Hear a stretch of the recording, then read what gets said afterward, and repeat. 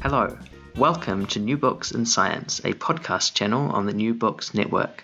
I am Zachary Ardern, your host. Today I'll be interviewing Professor Geraint Lewis and Dr. Luke Barnes about their book, A Fortunate Universe, published by Cambridge University Press. Welcome, Geraint and Luke. Hello. Thank you so much for being on the podcast. Yeah, thanks for having me. So to start with, I wonder if perhaps you, Geraint, could tell us a little bit about yourself. How did you get into researching cosmology? And when did you first realize that you wanted to be a cosmologist? Oh, good question. I sort of fell into the role more than anything. I came into cosmology through a route that many cosmologists do, in that I always had an interest in science and eventually discovered that I quite enjoyed science and mathematics. So I did physics and astronomy when I was an undergrad at university, but always figured I would go off and do a real job.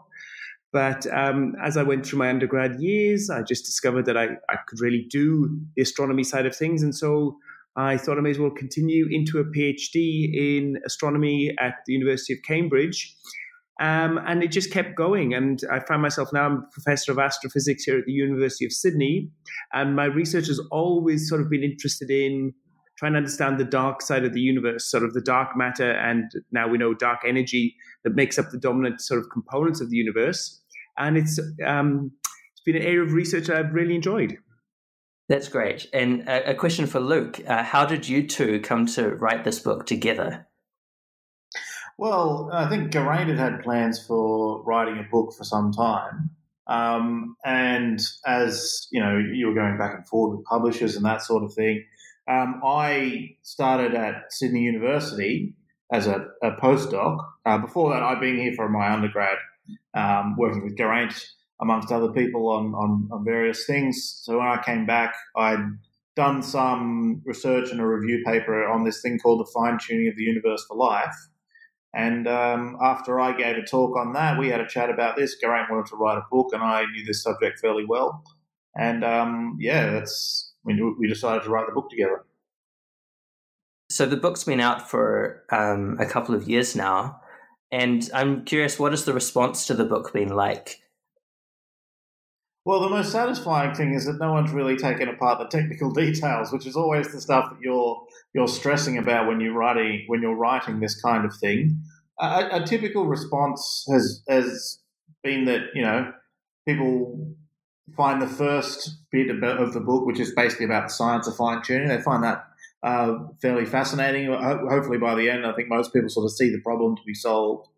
And then the last part of the book is just, it's written as the form of a conversation between Geraint and myself about what we think all of this means.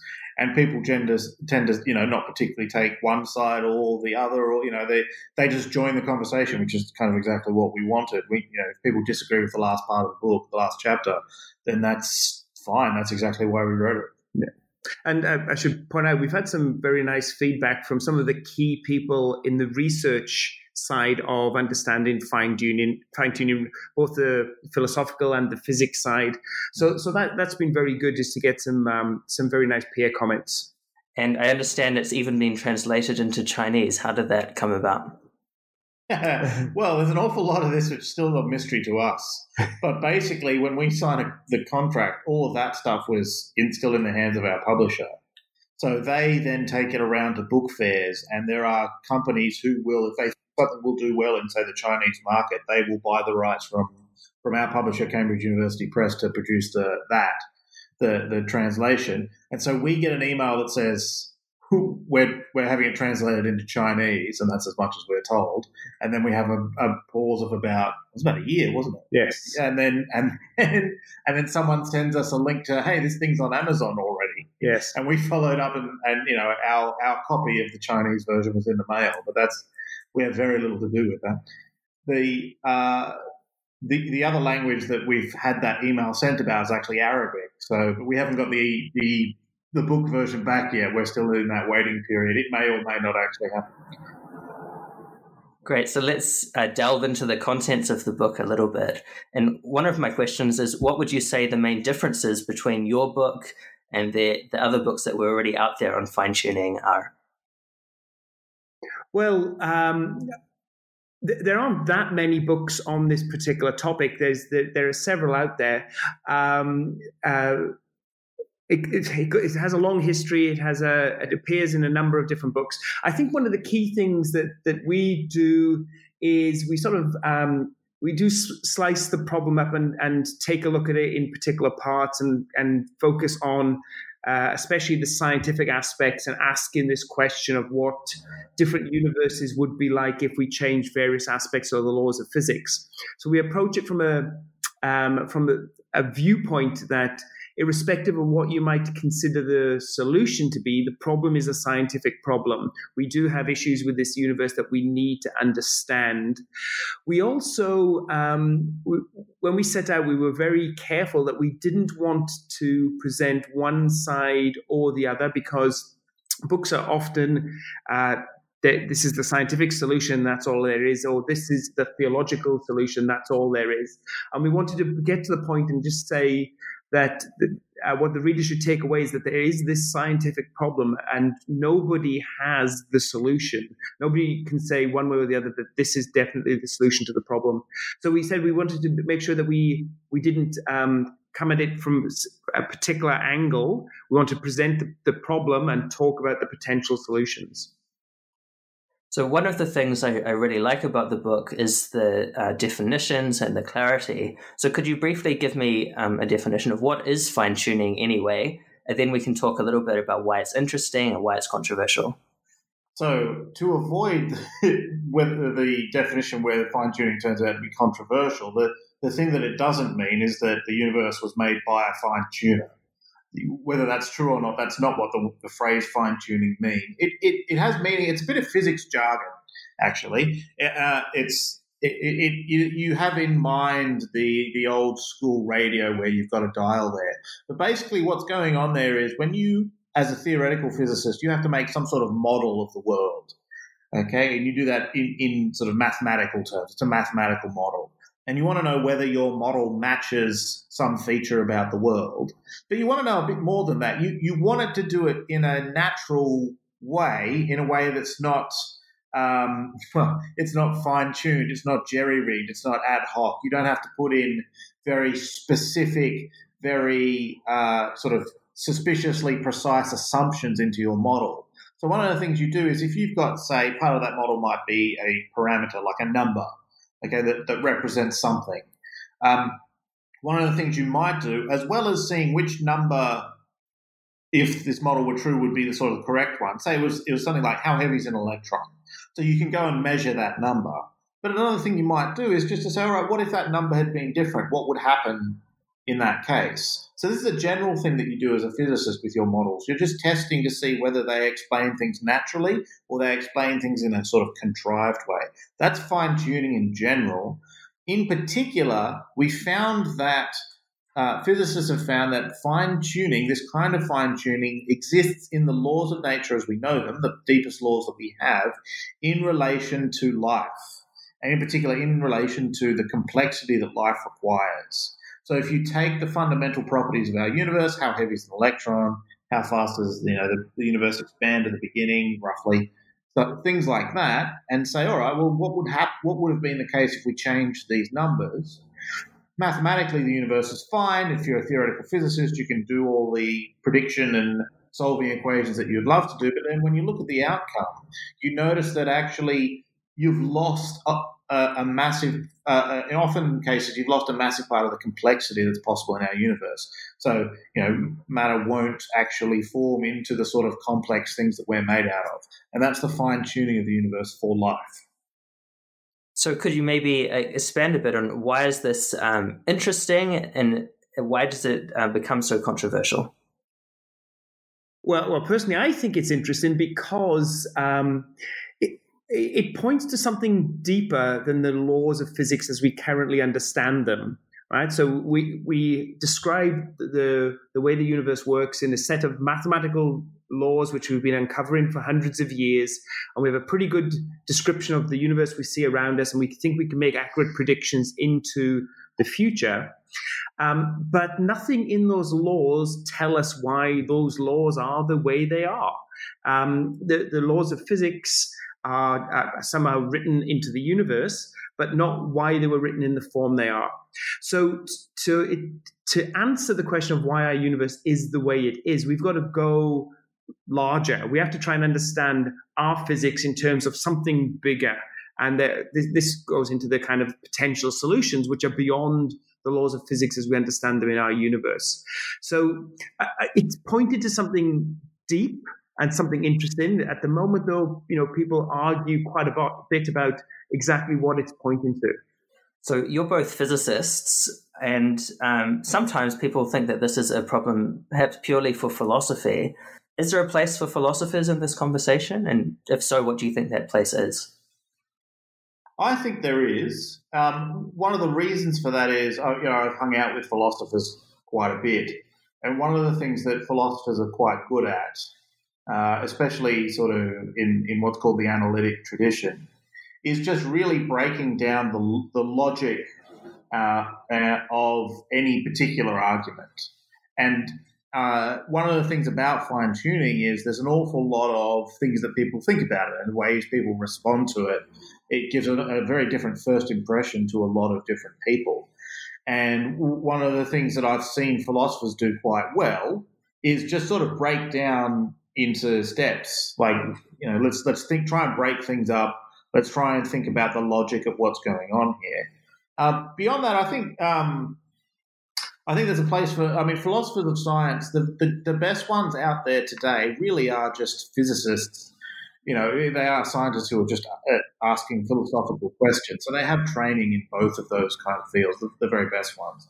I'm thinking here of David Albert, who did a physics PhD, who did a postdoc with a famous quantum physicist, Aharonov, and is now attacking philosophical kinds of questions with his philosophical training as well. I think that sort of approach, certainly there are some pretty dreadful articles on fine-tuning by philosophers. I don't want to name names, but you can find my blog and they're on there, where they just haven't understood the physics of the situation. They just haven't understood what the physicists are trying to say. But there are some pretty awful ones by physicists as well who have not done the hard work of trying to analyze what's actually being said here. So I think it kind of takes both. There is equal opportunity for contributions and complete dross on both sides. So let's get into the science a little bit. This discussion has a history of, I guess, at least a few decades. Could you mention a couple of cases of fine-tuning which were discovered early? Well, one of the classic ones is to do with the dark energy component of the universe. So what we know is that way back in the early 1900s, when Einstein had developed his general theory of relativity, he developed the cosmological model. So there was him and there were several other prominent researchers. And of course, Einstein, being a man of his time, thought the universe was static and unchanging. And that didn't seem to be a natural solution to his equations. So he added this thing called the cosmological constant, which acts a bit like an anti-gravity and can give you a static and unchanging universe, which he then sort of abandoned once it was clear from work by people like Hubble that we live in an expanded universe. And so the entire question of this cosmological constant disappeared in terms of a realistic component of the universe. But it was always there, mathematically possible to have this component in the equations. And there was a famous bit of work by Steve Weinberg where he asked himself the question of, well, how big could this component be in our universe, given the fact that we are here, right? So this anti-gravity drives material in the universe away from other matter faster and faster. So if there is too much of this cosmological constant term, the universe would have been born and then rapidly thinned out such that there was no way that gas could ever come together to form stars and form galaxies and eventually the complexity that we need for us to be here. So based on us actually existing in the universe, Weinberg came up with limits on how much of this dark energy cosmological constant we could have in the universe. And then this theoretical study was done in the 1980s. And then by the 1990s, our observations indicated that we did actually have a non-zero amount of dark energy in the universe. And when it was measured, it was found that the amount that was there was vastly smaller than the theoretical expectations you get from quantum field theory, but sort of agreed with the numbers that that Weinberg had come up with based on the fact that we are here. So, we don't know why we have this big mismatch between theory and observation in our universe. But if we didn't, then the natural amount of this cosmological constant would have wiped out any prospect of there being sort of complexity and life in the universe. So there was a prediction from Weinberg that the amount of dark energy must be fine-tuned to be less than a certain value for complexity to be in the universe and for us to be here. So I know you've given talks in a wide variety of contexts, and for a popular audience, what would be your go-to example of fine-tuning, which you found non-physicists can best understand? My go-to one, the first one I like, is you start with just the basic Lego blocks of the universe, the stuff that, according to the standard model of particle physics, right, if you break things in the universe apart into the smallest pieces, the smallest bits we've found so far for the ordinary matter we see around us are called the up quark, the down quark, and the electron, right? So we're all made of 3 Lego bricks. And one of the basic fundamental properties of these particles is just how much they weigh. If you could get a really, really small scale and stick an electron on it, you would get a very small number, but we know what that number is. And so I find that's, what's the basic stuff of the universe and how much does each of those pieces weigh? Now, when I call that number fundamental, what I mean is that there's no theory in physics which tells us what that number is supposed to be. But those numbers appear in equations, but they are input into the equations. They don't come out of the equations. So we just have to measure it and stick it in. We don't get to predict those numbers. But once you measure it and stick it in, the theory works quite nicely. All right, so then you can just ask the question, there's those numbers. What if we change them? And you might think, because this is just the mass of the stuff that we're made out of, all you do is you make heavier and lighter atoms and such. But that's not quite the case, because in the universe, whenever you want a process to happen, you need to be able to pay for it with energy. And because Einstein shows E equals mc squared, the masses of those fundamental particles come into the sort of interactions that happen in the universe. They're part of the budget. And so you actually change what things can and can't happen in the universe. And so actually, very small changes in the masses of the fundamental particles, and by small I mean relative to what could have been the case in the equations as we know them, you stop them from being able to stick to each other. And at that point, instead of the entire periodic table of elements, which you can make into molecules and everything else we see around us, you just have protons and electrons, and that's all the universe ever makes. And the most complex molecule the universe ever makes is the hydrogen molecule, which is 2 hydrogen atoms stuck together, and that's it. So this is my go-to example because it's such a drastic change in the universe. The difference between something will stick to something else and nothing will stick to anything is obviously the kind of change where, fundamentally, if you want to make something complex like a person, you better be able to stick atoms to other atoms. And if you can't do that, you go nowhere. And it turns out that actually only a very small change to these numbers, these masses of the fundamental particles, is required in order to make that happen. So there are, of course, a number of objections to the idea of fine-tuning, even just scientifically, many of which you discuss in your book. Chapter 7 is helpfully called A Dozen or So Reactions to Fine-Tuning. One of these, I guess, is, can you introduce any claims of fine-tuning which initially seemed plausible, but which have dissolved with further research? Yeah, so I actually wrote a paper on one such case. So if you go back to even very, very early fine-tuning literature in the 70s, there's an article by Freeman Dyson, who's a very famous physicist, And the argument went as follows. In our universe, the fundamental thing you can make out of quarks, so when you get the Lego pieces, the first thing you make out of the quarks is the proton and the neutron.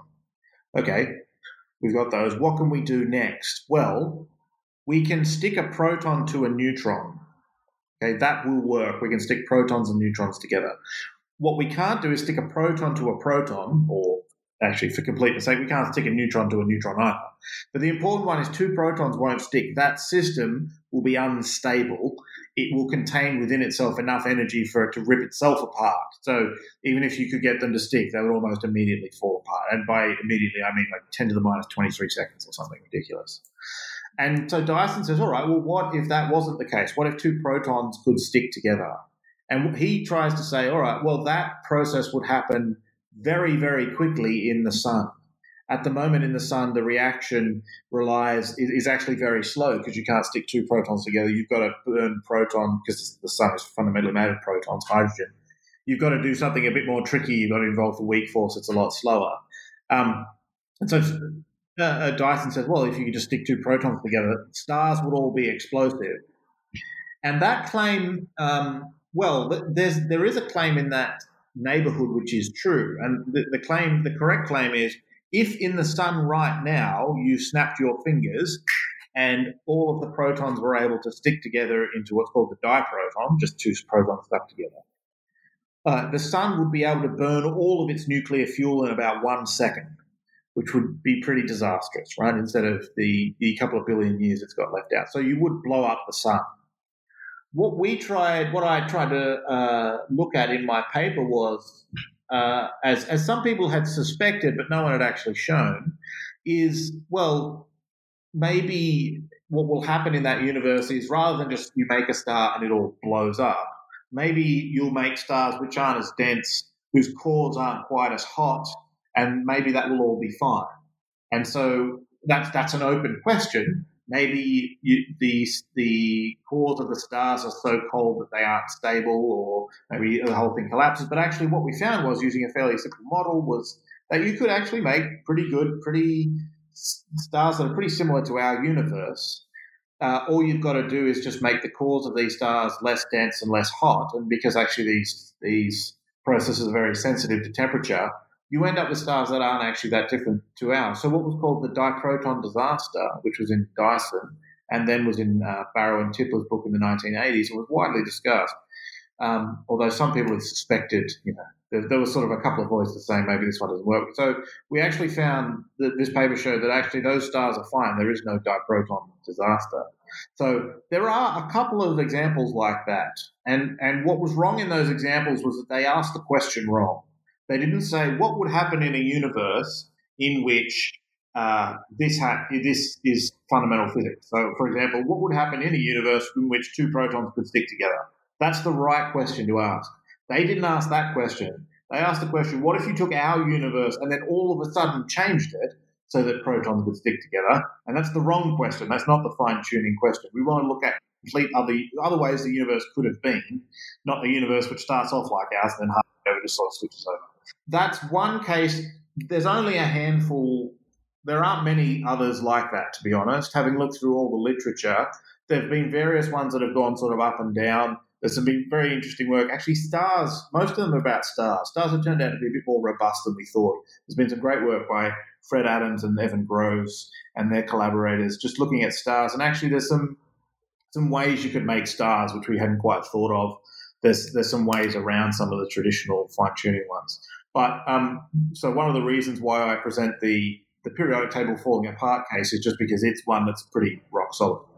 I just want to add a little comment there, is that there's still more work to do in this particular area. I mean, stars are complicated beasts from woe to go, from the initial steps of forming stars in gas clouds all the way through their stellar life. So ourselves and Fred Adams and his collaborators still working on building this alternative physics into these more complicated models so we can actually look at the entire lifetime of stars in alternative universes. So it's not all done and dusted, but as Luke mentioned, stars are more robust because they are they're feedback mechanisms. They are self-regulatory sort of actions in them. So we'll have to wait and see exactly just how big a problem this really is.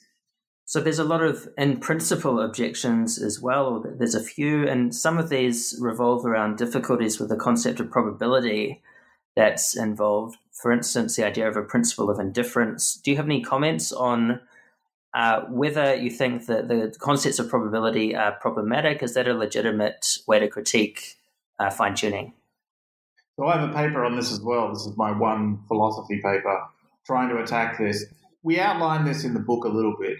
I think the main thing for me is I can find within physics, as it stands at the moment, and in particular within Bayesian, what are called Bayesian approaches to probability theory. It's a particular approach to probabilities which is growing very quickly in popularity in the sciences for good reason, I think.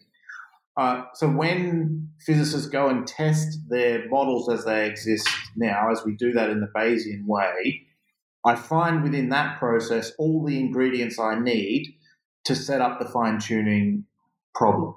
I can set up the problem in all that ways. Fine-tuning will look surprising. All of that will be the case. There is an appeal to something like the principle of indifference, but I think that's a legitimate appeal. It's the sort of appeal you're trying to put some sort of flesh on the bones of. I think this theory applies to the universe, but I don't know what the numbers in the theory are. So, for example, I have an equation that describes electrons, but I don't, from the equation, know the mass of electrons. That is true, and that is a statement which needs to sort of be put in a mathematical form for us to test the theory at all, and I think we can do that. So I don't think it's unsolvable. There are some tricky little issues there, but I think at the end of the day, what I argue for in this paper in particular is just we've got the resources we need. The sort of problems we find in fine-tuning are the same sort of problems we find testing theories in physics. So one of the really interesting ideas is relating to fine-tuning and the multiverse is the idea of a Boltzmann observer. Could you comment, one or both of you, on a Boltzmann observer and its connection to multiverse theories? Oh, yes. Yeah, this is one that always leads to people basically, I don't know, it freaks them out a little bit. So, let's just take our universe as it stands, right? So as far as we understand with our universe, we have an infinite future ahead of us. But we, in terms of stars and life in the universe, there's probably a finite amount of time over which we can have stars and complexity that could support life. But there's this infinite future ahead of us in which quantum mechanics is still going to continue to operate. And on these immense timescales, you will get fluctuations in the universe, fluctuations of energy that basically can form. And in the extreme, the idea here is these fluctuations will form a conscious brain that out of nothing pops this brain that has entire memories and understanding of a person here on Earth. And so given that we have this infinite amount of time in the future and there's infinite amount of space and there's infinite possibilities for these things to pop out of nothing and into existence, that if you just do the back of the envelope kind of numbers, then what you'd find is that given that we only have a finite amount of time for this sort of physical life, that the most probable kind of life there would be in a universe like our own, or even in the multiverse, which doesn't have any complexity at all, are these Boltzmann brains. And so these Boltzmann brains pop into existence. And the question that we should be asking is whether or not we are Boltzmann brains. That we have, myself, am I a Boltzmann brain that has popped into existence into an otherwise empty universe, and I will pop out of existence in a tiny fraction of a second? So this notion of that we've got all this empty space spread through the multiverse over an infinite amount of time, it could be filled with these life forms that essentially life form. These Boltzmann brains that have popped into existence with this notion that they are living physical beings. I'll jump in. Yes. Yeah. So it's a tough one to think through. So here's one way to try and think through what's the problem here. So think of just we've got our observations of the world around us, and think of that as just there's information stored in my brain. So there's a particular configuration of matter in my head that's going on. Okay, and now think, all right. So suppose you had a theory of the universe as a whole. Okay, I mean, if you've got cosmology, if you're doing cosmology, your models are supposed to be the whole universe, right? The whole kit and caboodle, all of it. And so what you might want to ask yourself is, okay, within some theoretical model, okay, how the sort of brain that's organized like mine, where will it turn up where is it most likely to turn up? Now, what we hope that the answer to that is it'll turn up on a planet around a star after, an evolutionary history. Basically, we want it to turn up in the scenario in which we think that we actually are, so that actually all my memories, all my stored memories are actually true memories, right? When I remember what I did yesterday, it's because it actually happened yesterday. But here's the problem. It could be the case that if you have a big enough and ugly enough and long-lived enough universe, that there could be another way to make my brain. There could be a certain probability that it just turns up in almost empty space, given a certain amount of time.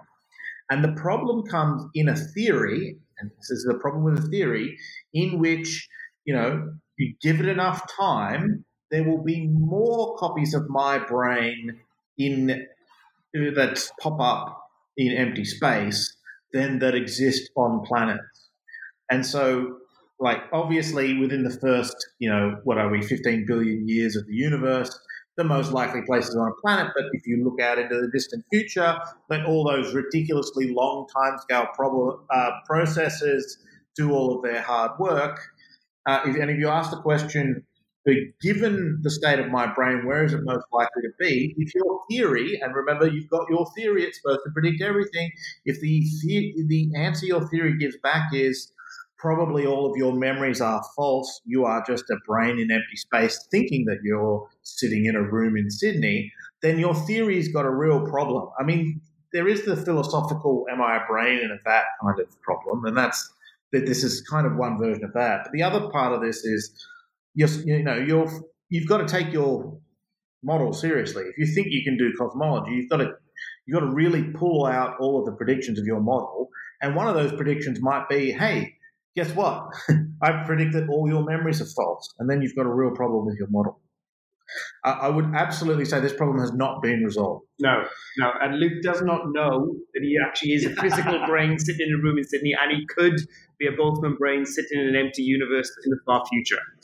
It's also not solved in that sense. It's also not solved in do we have good theories of the multiverse that avoid the Boltzmann brain problem? Yeah. That's not entirely clear either. It's not clear whether you've got to fine-tune a multiverse in order to avoid the Boltzmann brain problem.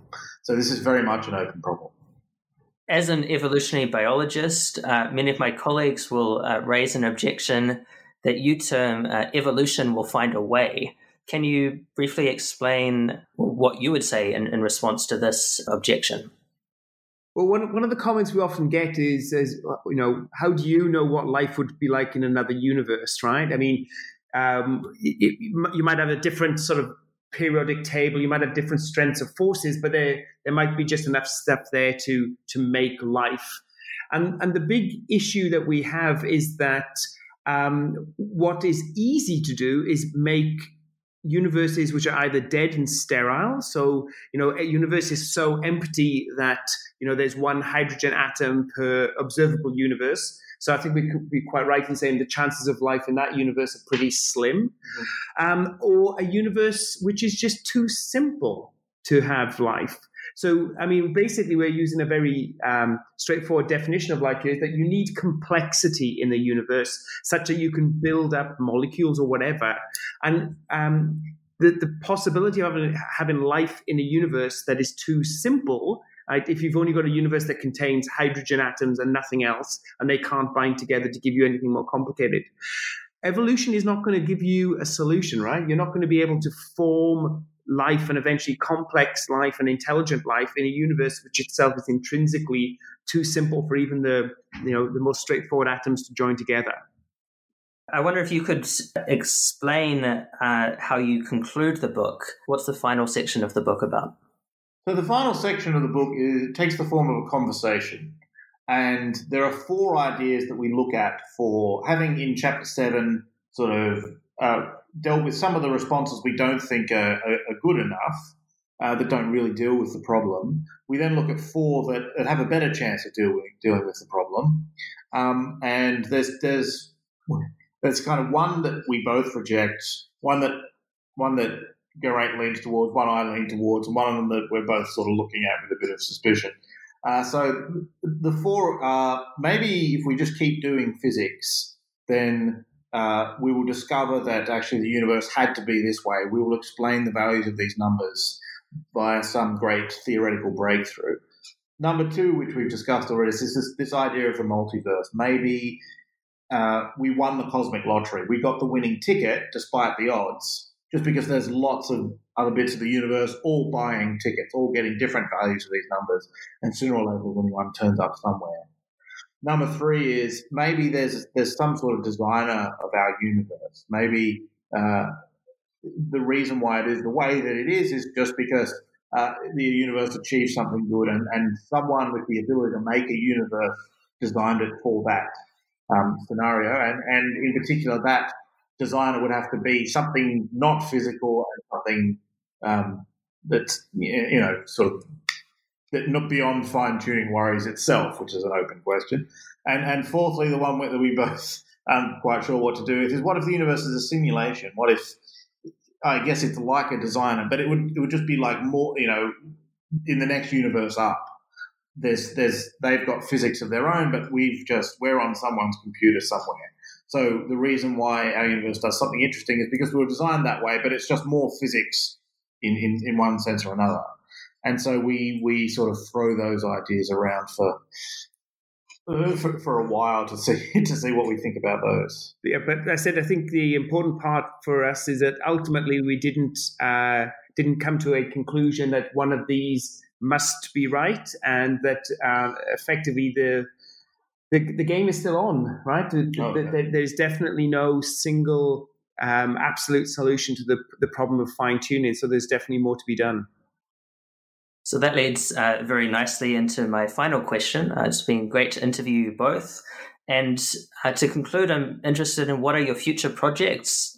Do either of you have any other books planned, or would you like to share anything about the direction of your research at the moment?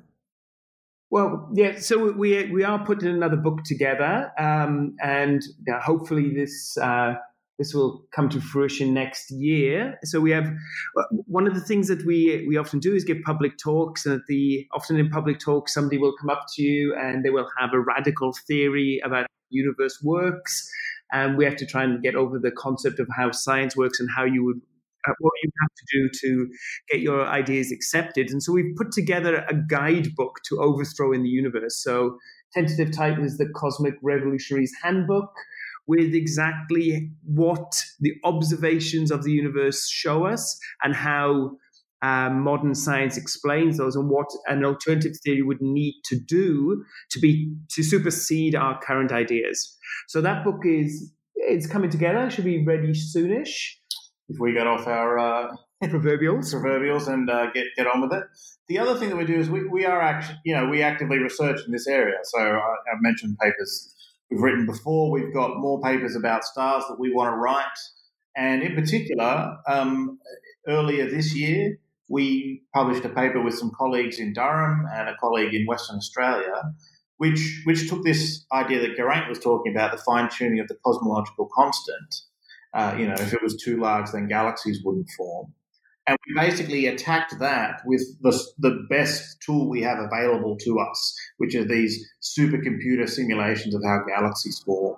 So you take a computer, you represent the universe with particles that represent a certain amount of matter in the universe, and then you sort of program the computer so that the space expands, they feel the gravitational force of each other, they feel pressure forces, they glow when they're hot, and they form stars when they're very dense, and all that stuff. We put that in a supercomputer, and we set that off.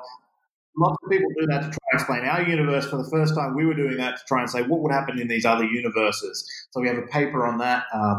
That was kind of interesting. We showed movies of universes which don't quite work properly, and that is very much an ongoing project. So we've got other ideas of other cosmic dials that we want to spin and let a supercomputer tell us what galaxies would and wouldn't form. That all sounds really great, and I look forward to this book and to following more of your papers. So thank you so much for being on the podcast, and I hope you have a great day. Thank you very much. Thank you. And thank you, listeners. We've just been hearing from our guests, Professor Geraint Lewis and Dr. Luke Barnes, about their book published with Cambridge University Press, A Fortunate Universe, Life in a Finely Tuned Cosmos.